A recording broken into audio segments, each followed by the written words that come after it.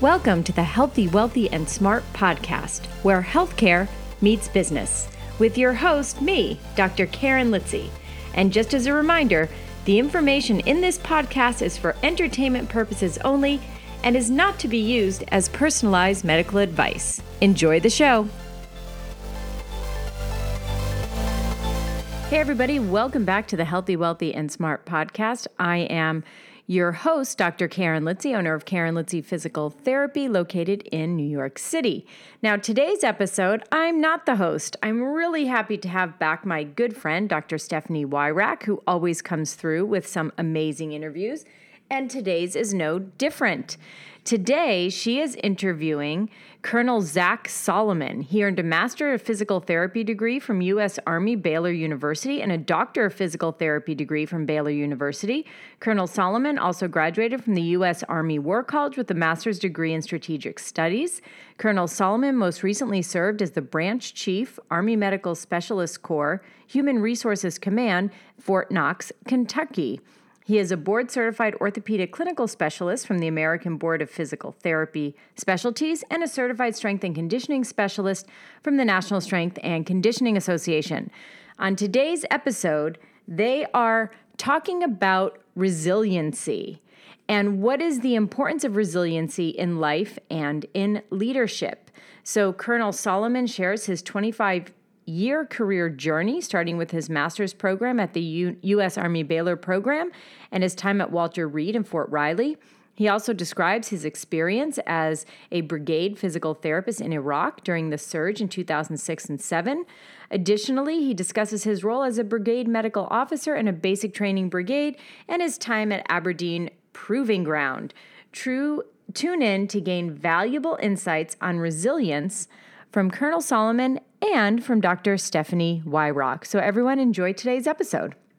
Hi, everyone. Welcome to another episode of the Healthy, Wealthy, and Smart podcast. I'm your guest host, Stephanie Weyrauch. And today we're joined by Colonel Zack Solomon, who we're going to talk a little bit about resilience and his experience in the military. He is a physical therapist in the military. So thank you for joining us, Colonel Solomon. Tell us a little bit about your career and give us a little bit of background about yourself. Sure. Thank you for having me, Stephanie. I have been in the Army for 25 years. I began my career actually before I ever started being a physical therapist. I attended the US Army Baylor program out in San Antonio. That was an 18-month master's program way back in 1998. Graduated from there. And in 2000, I went to Walter Reed. I was there for 2 years as a staff physical therapist. Then I went to Fort Riley, Kansas, where I was the assistant director of a physical therapy clinic. I then had the opportunity to go to Hawaii for 4.5 years, where I was the assistant chief and chief of the physical therapy clinic at Schofield Barracks in the middle of Oahu. However, during that time, I deployed to Iraq as a brigade physical therapist as a part of a brigade combat team to Iraq during the surge in 2006 and 2007. I came back, I went to Fort Sill, Oklahoma, where for the first time, I started doing jobs that weren't necessarily directly related to physical therapy. I was the Brigade Medical Officer in a basic training brigade. I split my time working with injured new soldiers in basic training and being an advocate for all medical activities within that brigade. I then went to Aberdeen Proving Ground, and again, sort of outside my area of expertise, I was the assistant director of Army Wellness Centers, where the program was in its infancy, and I went around the world setting up Army Wellness Centers to promote health, performance, and readiness across the Army. I then went to Fort Campbell, and I got back into my groove in physical therapy, where I was the director of the clinic at Blanchfield Army Community Hospital. I had the opportunity to go to the Army War College in Carlisle Barracks for a year, and I earned a master's degree in strategic studies. I was able to stay there for another year, work in the PT clinic, before I had the opportunity to go to Presidio of Monterey in California, where I was the commander and director of the Presidio of Monterey Health Clinic, which was an ambulatory health clinic that included primary care, pediatrics, ancillary care services, behavioral health, the whole gamut. I then went into my current job at Fort Knox at Human Resources Command, where I am the branch chief for the Army Medical Specialist Corps, which includes physical therapists, occupational therapists, dietitians, and physician assistants. We have 1,500 officers where we do career management assignments. We do general counseling and provide great advice on how to build and promote their careers. I have my master's degree in physical therapy. I did do a bridge program, and I earned my DPT through Baylor University as well. I have my orthopedic certified specialist through the American Board of Physical Therapy Specialties. And that is a brief summary of 25 years. Wow, you have done so much. I love that your career has blossomed into being extremely interdisciplinary, which is something that I think in physical therapy, especially as civilian physical therapists, we've really been trying to promote this societal lens and trying to be more interdisciplinary. What made you decide to join the military? Well, my family, for one, my grandfather was in the Navy, and I heard all of his war stories. My father was in the Air Force.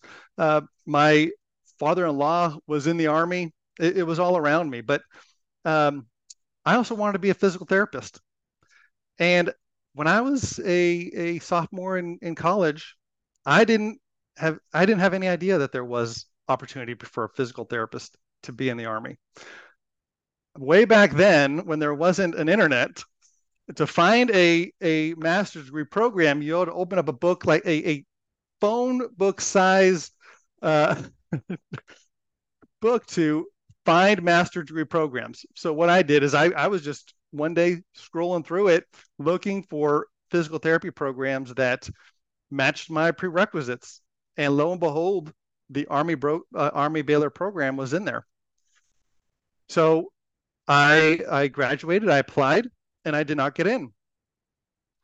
I worked as a PT tech for a year. That's the only thing that changed in my application. And the second year, I was accepted, and all else is history at this point. Well, it sounds like they wanted you to get some extra experience then in the PT world, and that seemed to be kind of the changing force within your application, it sounds like. No, absolutely. And you know what? I don't think I'd do it any differently. I learned so much during that year about physical therapy, looking from the bottom up, that it was beneficial throughout my career. And one of the things that really makes people successful is learning from failure, right?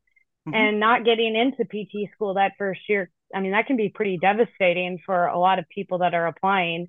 So you were obviously very resilient in your application. You were resilient in your perseverance to become a physical therapist.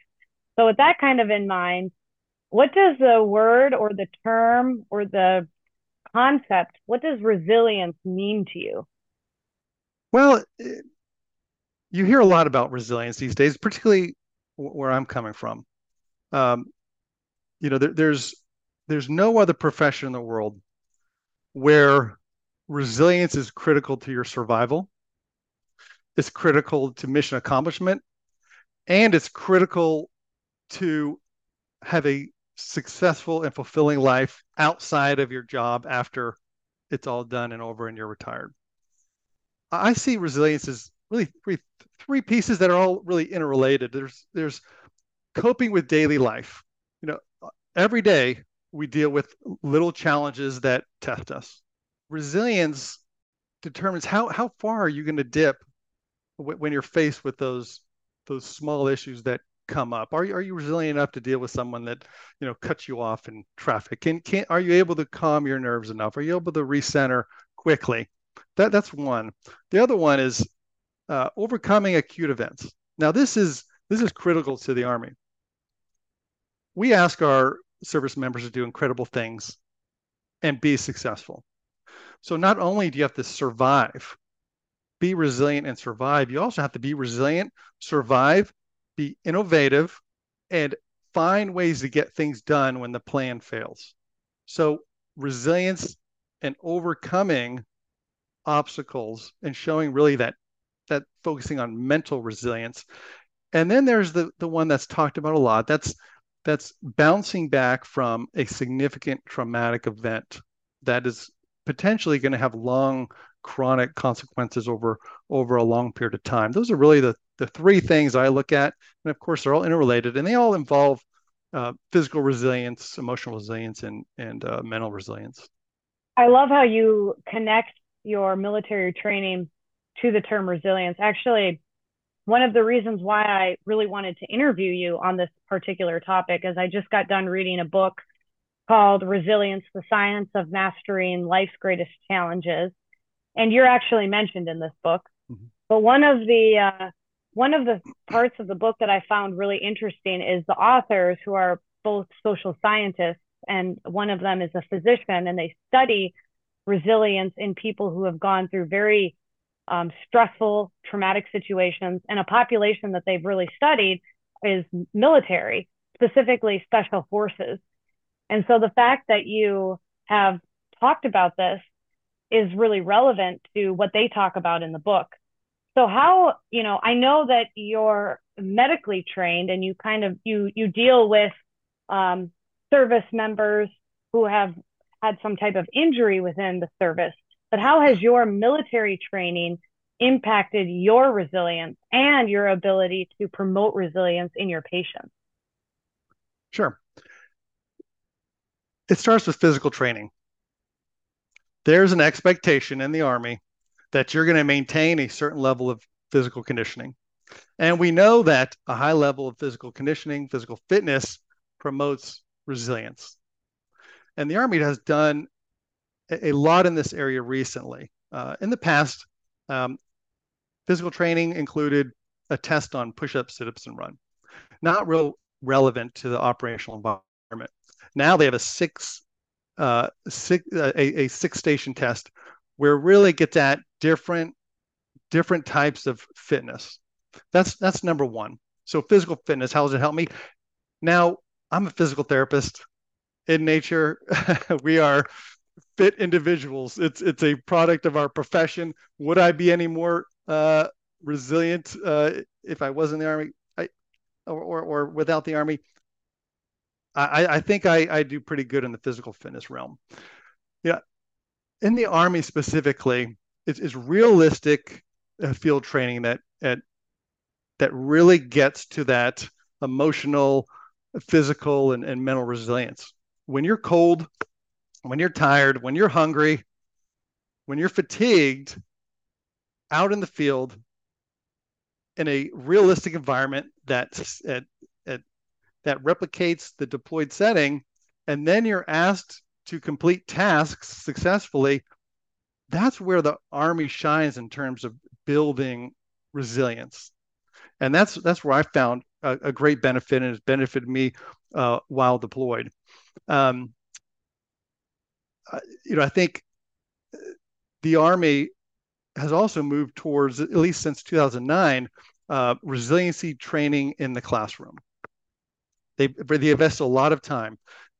They have master resiliency trainers that do a 10-day course and then go out and train the field. And classroom environment, you're not in the classroom, you're not cold, tired, beat down. So I think it takes some self-efficacy to absorb some of that. But I've noticed in the last couple of years, I've really started internalizing some of those messages. And, an example is hunt the good stuff. Hunt the good stuff to combat negative bias. Look at the positive side of things. Have a positive attitude. I'm a catastrophic thinker. They train you on how to get away from that line of thinking. Other things are detecting icebergs to improve self-awareness, just getting at self-reflection and looking for ways to improve yourself. And that's an annual training. So the key to adult learning is repetition. And I think the Army has done a great job in that area.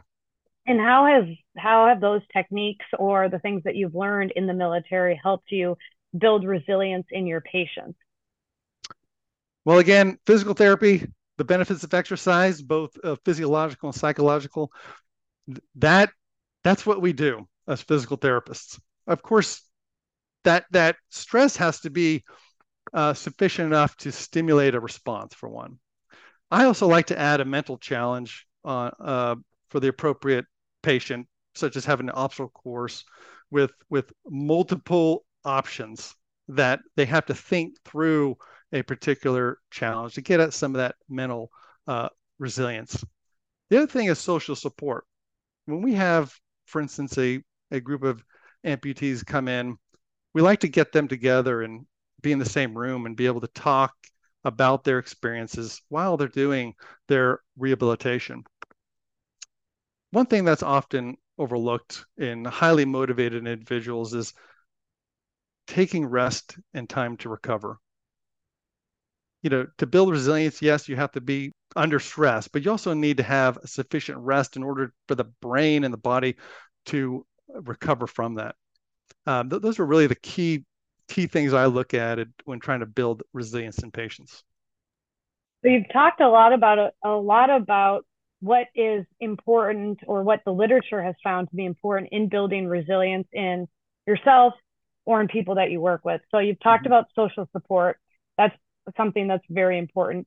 You've talked about mental toughness and physical toughness, which are extremely important. You mentioned optimism. You had mentioned that your kind of default is to be a catastrophic thinker, but trying to change the mindset to think more optimistically. Those are just some of the things that, as I've been jumping into the literature and really studying this topic, have really come out and are mentioned in the book that I mentioned previously. So one of the stories that I thought was extremely interesting and very inspiring in this book was how the authors mentioned that you were a key factor in helping General Hugh Shelton, who is the former chairman of the Joint Chiefs of Staff, to recover from a spinal cord injury that he had suffered many, many years ago. Can you give us a brief overview of his injury and then tell us a little bit about your experience as his physical therapist? Because I think that this is a really inspiring story and really speaks to how resilient this individual is. Sure. Yeah, I think before I talk about him, I think I'm going to talk about 1 year prior and where I was coming from and where my mindset was when I met him. I was at Walter Reed. I had spent several months in the ICU working with very complicated patients, doing great things. Tubes coming out everywhere, and we're getting them up, standing up, and walking. So I had experience with very complicated patients. So I knew some of the limits there. The other thing was 9/11 happened, 2001, and I was working in outpatient orthopedics at the time, and we started getting amputees in, below knee amputees from landmine injuries from Afghanistan. I've never met a more motivated bunch of service members in my life. And I say service members because it was Army and Marines. That required me to step up my game and really push them as hard as they could go. The prosthetic technology at the time was that of a 6-year-old diabetic. It wasn't there. So innovation was key to get these individuals up, moving and running to where I had to keep pace with them. So when I had met General Shelton, I was dialed in and focused on getting things done fairly quickly. And I had gotten a call one day to come down to the ICU. There was a patient there, a VIP. The lieutenant colonel that was assigned to that section was out that day. So I walked down there, walk into the ICU, and I see a bunch of people standing around a bed, and I see it's General Shelton, the former chairman of the Joint Chiefs of Staff, and introduce myself, and I do a exam on him, and he had a significant spinal cord injury, not a complete spinal cord injury, but he had very limited use of his legs and his arms. And he told me the emergency room doctor said I would never walk again, and I'd have very limited use of my legs or my arms. And I talked to the doctors off to the side and got there okay. And I went back up to him. I said, "Are you ready to stand up?" He I don't know if he was looking at me like I was crazy or in sheer excitement, but sure enough, I the bed moved the bed to the side and had it in the chair position. I had my PT assistant with me, which was his name was Solomon. First name Solomon, my last name Solomon. It just worked out that way. Now, did he stand on his own accord? Absolutely not. I blocked his knees. I had a gait belt, push his hips forward. He's 6'5", so he towers over me. I have him standing under my power and Solomon's power, have him sit down. And I tell you, when I reflect back on my time with him, there was no bigger moment in our relationship than that moment, because I built trust and confidence with him in me. And that carried on forever. I mean, he would do anything I said after that. And it was a several month, twice a day, getting him up, getting him moving, starting very small, but slowly getting him up, standing on his own, getting him into parallel bars, getting him walking where my assistant has to move his legs for him, and then getting him into a walker. Yeah, he had to use some assistive devices, AFOs, but it was constant progression. Once we achieved one of our goals, we moved on to the next. We got him into the pool. We had him walking in the pool. So he's a two-time Vietnam vet and a Gulf War vet. He had all the resilience in the world. All he really needed was someone to really push him. And I did. I pushed the boundaries. Of course, within the consent of the surgeon and the physicians involved. We were all in the same team on that. And he wrote a book without hesitation. I don't know if you've had a chance to look at that, but it's his biography, which every chapter is a chapter of his life. But he starts each chapter with a passage about his experience at Walter Reed. And he talks about one time I was with him and we were walking. And again, I pushed him every day. And one day he said, "I'm going to faint." And he was 6'5". I had Solomon with me, but I was thinking, oh my gosh, he's going to go down. He's not going down on the floor. So we had superhuman strength. We put him in his chair, and he talks about the last thing he heard was code blue. Now, he did not go into cardiac arrest. He had fainted, but it definitely brought some attention to the room. And I walked absolutely dejected. I thought my career was over. I thought I was going to be going to Alaska next month and I was going to be shipped out. I was not showing great resilience acutely after that episode. So what I did is I talked to my boss and I said, "I think I killed the general." And she said, "No, you didn't. It's going to be okay."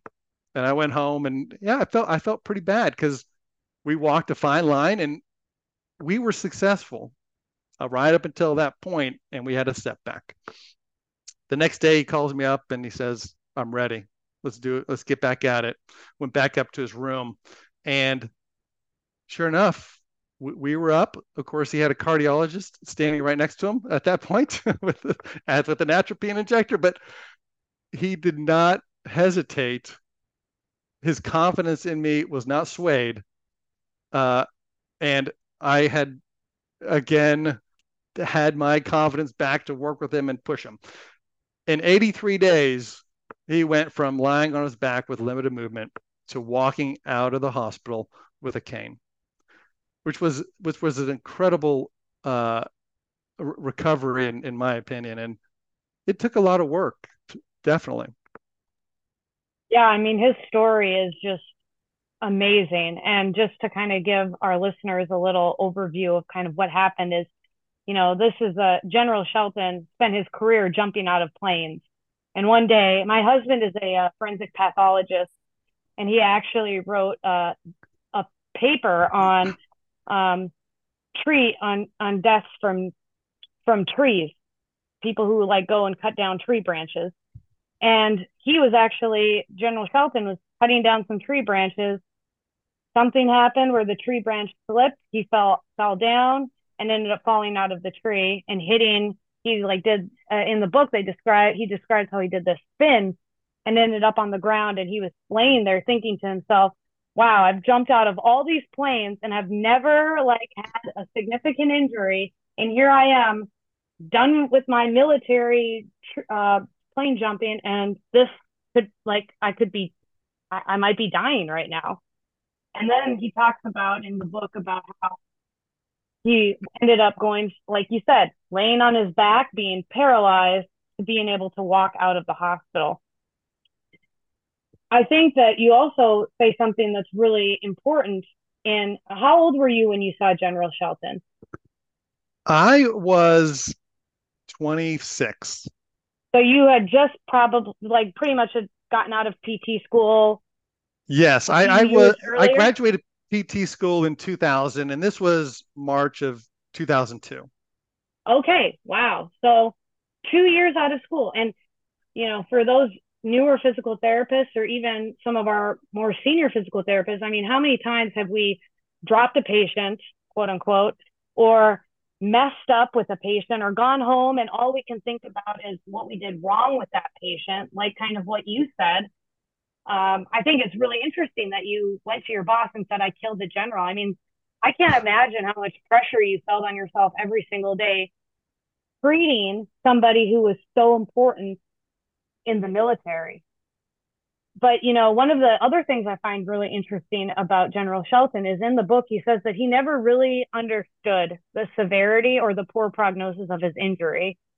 And he goes on to say that had he known, he isn't really sure that he would have been able to walk out of Walter Reed Hospital. And as physical therapists, we have to do this kind of fine dance between helping patients accept their condition and their prognosis, but also, like you said, pushing them to achieve things that maybe they never thought possible.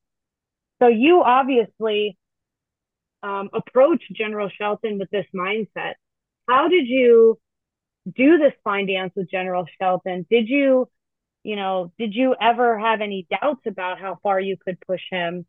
Kind of give us a little bit of an insight into what you were thinking during this. Sure. I didn't know the bounds. All I knew is after my initial assessment, I had play to work with. It was not formed, but I had something to go off of, and I knew the potential was there. One of the key things was just having conversations with him about his current state and understanding his injury and what I'm seeing in him and the potential that I see, but also talking to him about what his expectations were, what's his desired end state coming out of this, and he wanted to walk out of Walter Reed. He didn't say with a walker. He didn't say with a cane. So I was cautiously optimistic. I never deal in obsoletes, or absolutes. I was not going to tell him there's no way you're going to walk out of here. I just told him, hey, this is what we're going to do. This is our plan. This is how we're going to progress. And patients I've worked with in the past, if they tell me, hey, I want to run a marathon when I get out of here. And if I know that that's probably not possible, I'll tell them, hey, let's talk about those steps before we get to running a marathon. What are those type of things you want to do? And they'll scale it back to, okay, I'd love to, walk down the street with holding my wife's hand, or walking, going for a walk with my children. So scaling it back rather than just saying that's never going to happen. Forget that. Let's shorten that time horizon. What are those things short term that you'd like to focus on? That's really how I approached it with him. And that's one of the things I love about being a physical therapist. I feel like our job is never to tell somebody, you can't do that. It's always, okay, you want to do that. Let's think about ways that we can try to achieve and try to get you there. And, if it takes 84 days, if it takes 5 years, we're going to try our darndest to get you there. And that's, one of the reasons that I love being a PT. So, you talked about Colonel Solomon, how you worked with General Shelton, and how, he pushed the bounds, you pushed the bounds. He seems to be a pretty impactful person. But I want to know, as we're kind of, as you've gone through this leadership journey, as you've had this amazing career in the military, who has been the most impactful person in your leadership journey? And if you can't think of one person, that's okay. You can definitely name a few people.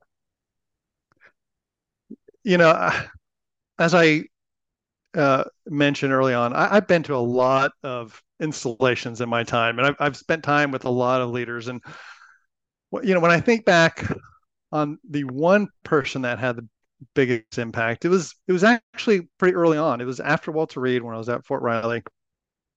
There was an officer, he was a major, named Tim Pendergrass.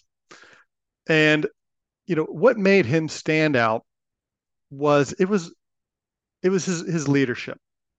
When you're leading a clinic, you have to wear two hats, right? You're a manager. You have to make sure you're seeing the workload, you're doing all the documentation, you're getting those boxes checked in terms of getting the bills paid.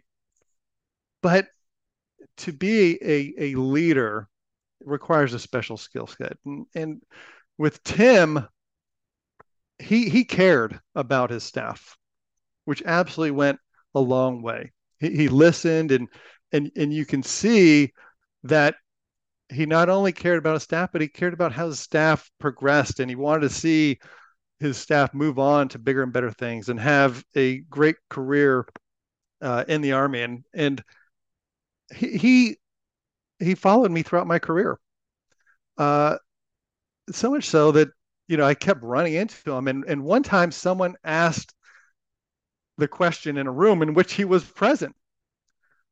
And I called out his name. I said, hey, my mentor, and I was probably a lieutenant colonel at that time, my mentor is Tim. He's sitting right over there. And he was absolutely surprised because it came natural to him. He didn't even have to think about being a mentor to me. He just had that natural leadership. The other thing he had was resilience. And, at the time, I didn't think, wow, that guy is really resilient. What I noticed was he was unfazed by challenges. He remained calm when I wasn't calm. When I would run into his office and in panic saying, oh my gosh, something's happening, he would calmly say, okay, let's go out and look. I'm sure everything's going to be fine. Let's go take a look, and let's solve this problem. He brought calm from chaos. And every leader that I worked with after that, when I noticed that quality, it really resonated with me. And the consequences of some of the things I saw were much higher. I've seen rollover accidents. I've seen, people with gunshot wounds. And it's really those leaders that are able to remain calm in the face of adversity that really stand out to me as impactful. Why do you think that's a quality that you have really been drawn to? Because that's what leaders do.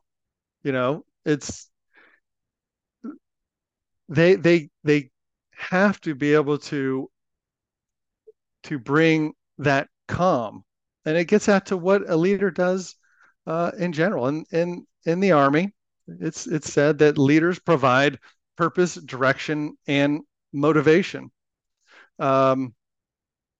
Purpose comes from meaning and what they are supposed to do, what their mission is. Direction is the vision. Motivation. I like motivation from the book Drive when he talks about drive, really purpose, autonomy, and mastery, and that ability to communicate while calm, unfazed in challenges, and be able to be a leader and in the most difficult circumstances convey and communicate purpose, direction, motivation. That's why it stands out. And that's another characteristic that's described in this book that helps people build resilience, or that resilient people have, is that they have meaning and purpose in what they do. Have you had to, over the years then, work on trying to be that calm presence? Or is that something that you feel comes naturally to you as well because of what you've learned through the military? I have to work on it. And I'll tell you, I mentioned throughout my career, I've worked in environments that were outside of my area of expertise. I've walked into a room, sat at the head of the table, the person in charge, and I was in a room full of experts. And in those circumstances, I literally thinking to myself, all right, I'm not sure what we're talking about here. I don't have the technical knowledge, but this is what I do understand: why we're here, what direction we're taking, what the end result will be, and I know how to motivate these individuals, right? I give them autonomy. They're the experts. Let them figure out how to solve the problems. As a leader, I don't have to be the one telling them exactly how to execute. They're the experts. I'm humble. I can take a backseat and let them figure out solutions. And the other thing is, they're the experts. I can motivate them by continually getting them better at their jobs. And that also applies in the physical therapy clinic. When you're leading junior physical therapists, motivating through mastery in their profession goes a long way in building trust and confidence from your staff. I think you hit on a really important point there, because one of the issues that we're facing in physical therapy and in healthcare in general is burnout. And one of the solutions that have been proposed by experts who study this is increasing autonomy in physical therapists and how they practice, whether it be through billing, whether it be through scheduling, improving their flexibility, and also giving them purpose by helping them become masters of their craft. So with that in mind, you've done a lot in your career. Have you ever faced burnout in your career, or faced burnout in other aspects of your life? My assignments have lasted 2 to 3 years. And even within those assignments, oftentimes I had jobs for 1 year. So when I think of burnout, I think of a loss of empathy or compassion fatigue. And I honestly, I moved around so much. Burnout, I don't identify with having burnout in the past, but a stressful work environment, yes, absolutely. The way I deal with stress is, I'm a physical therapist. I exercise. If I'm have a lot of stress, there's nothing better to combat that psychological stress by going on a nice hard bike ride where my body is tested. And at the end of that bike ride, all I can think about is how my lungs burn and my legs burn, and all those endorphins are flowing through me. It just makes me feel better. Recently, I've also added yoga and meditation to my health routine. Getting older, need more flexibility, and I've also found that meditation helps with relieving stress. Honestly, simply taking a deep breath has done wonders for me. If I notice I'm stressed out, just taking a deep breath can temporarily reset me. The other thing I do is I have a statement I tell myself. I say I can do hard things. I don't argue with myself.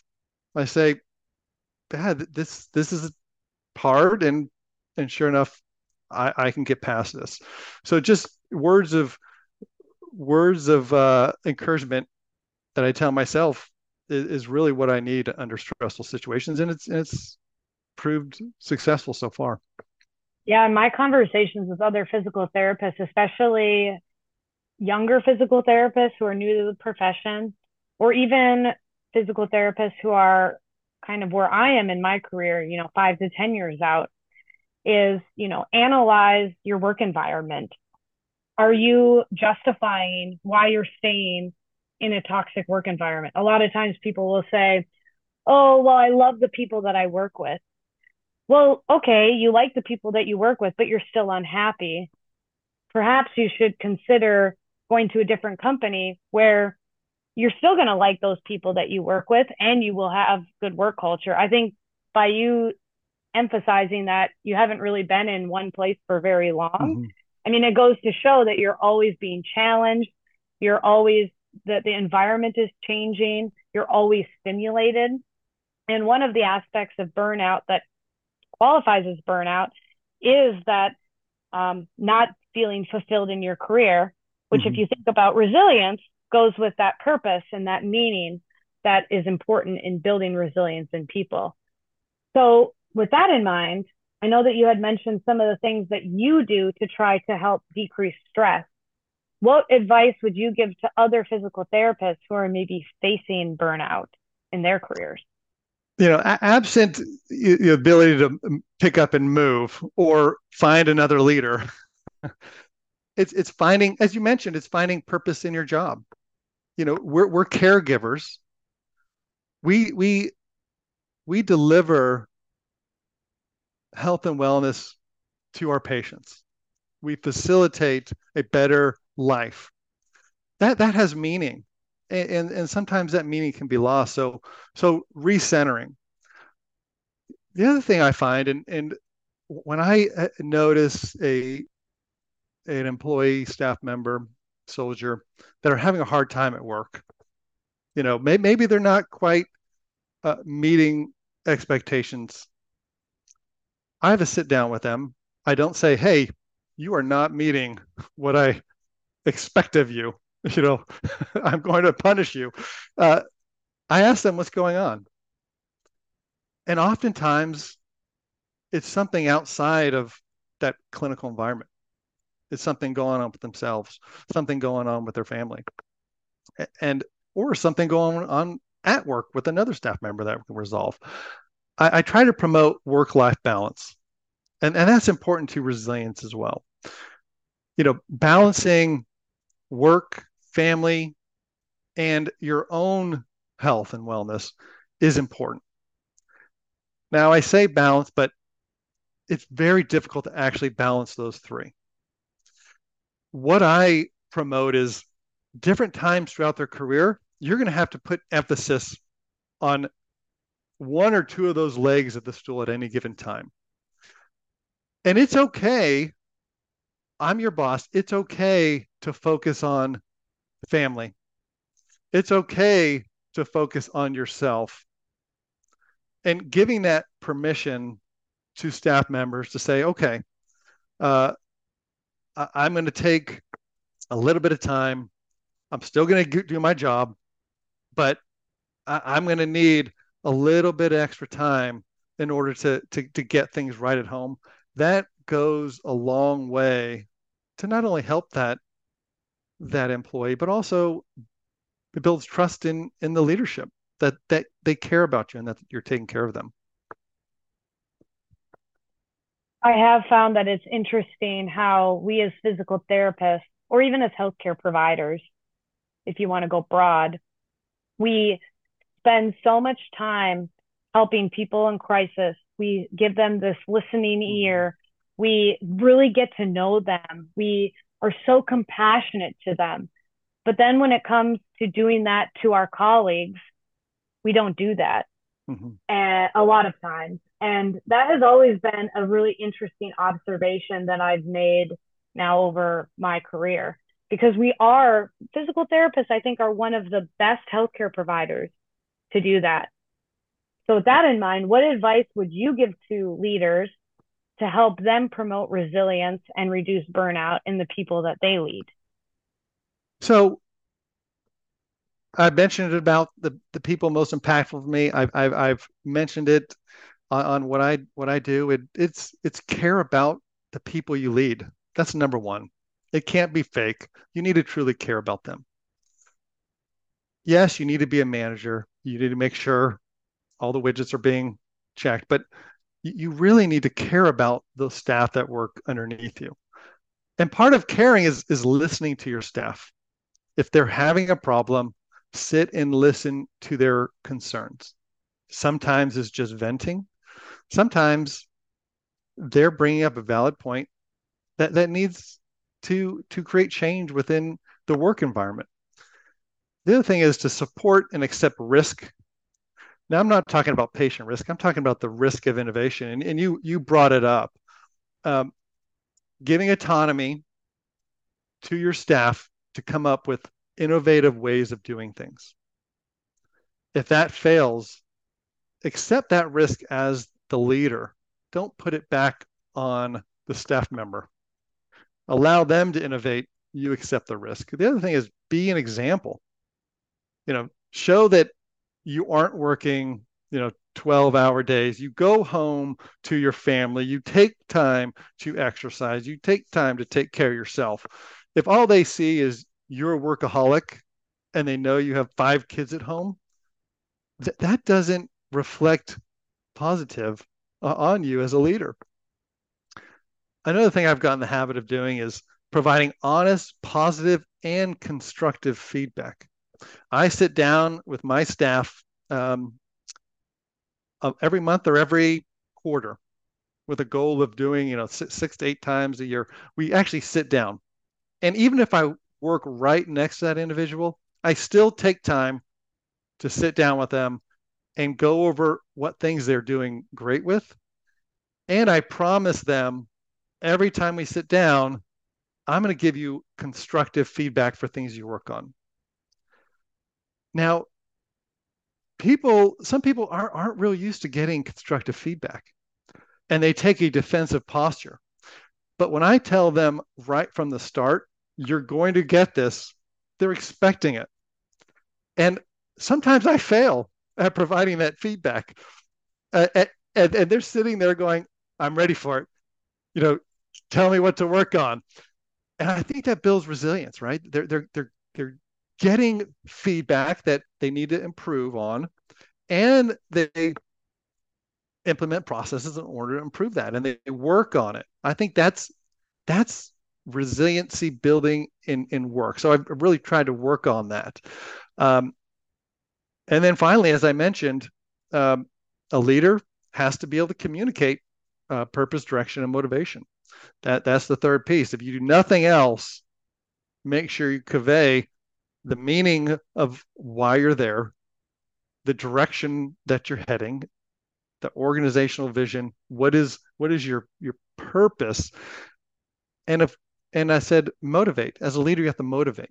And we talked about that as autonomy and mastery in their job. Be a mentor, be a coach. Don't just be the manager of your staff.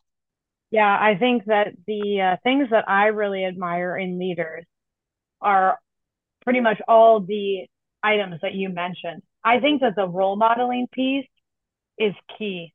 I remember when I was in my first clinical rotation, I was at Denver Health Medical Center, and my clinical instructor told me on the first day, she goes, I do not want you to be at this hospital after 5 p.m. 5 p.m. is when you go home. So you need to find a way to finish all of your work before then, because I will not let you stay late. You need to learn to balance. And at the time of I've always been kind of one of these workaholic type people, people pleaser, teacher's pet, those, the typical, I think, physical therapist. And when she told me that, I was just blown away. And I didn't really come back to appreciating that lesson that she taught me very indirectly until I became a parent. And now I have to balance being a clinician with having to make sure that I'm picking my child up from daycare on time, where I can't stay late at the office anymore. So I think modeling those behaviors is so essential. And that's something that I don't think we, as healthcare providers, we do enough for the people that we're teaching. So I really appreciate that. Absolutely. We do ask one final question on this podcast that we ask everybody. And that is, if you were to go back to your 25-year-old self, what piece of advice would you give yourself? 25 years old, I was applying to PT school. Again, failed the first time, got in the second time. I'm much older now. I would say, don't sweat the small stuff. Life goes by pretty quick. and as you had mentioned, focus on taking care of yourself, focus on taking care of your family, because at the end of the day, you're going to leave this job you're in. You're going to retire one day, and what's going to be left is how you feel about yourself and how your family feels about you. And that's really the important thing in life. That's what I would tell myself. Great advice. Well, thank you, Colonel Solomon, for joining us today. And thank you to everybody who listened. And remember to stay healthy, wealthy, and smart. Thanks for listening. And don't forget to leave us your questions and comments at podcast.healthywealthysmart.com.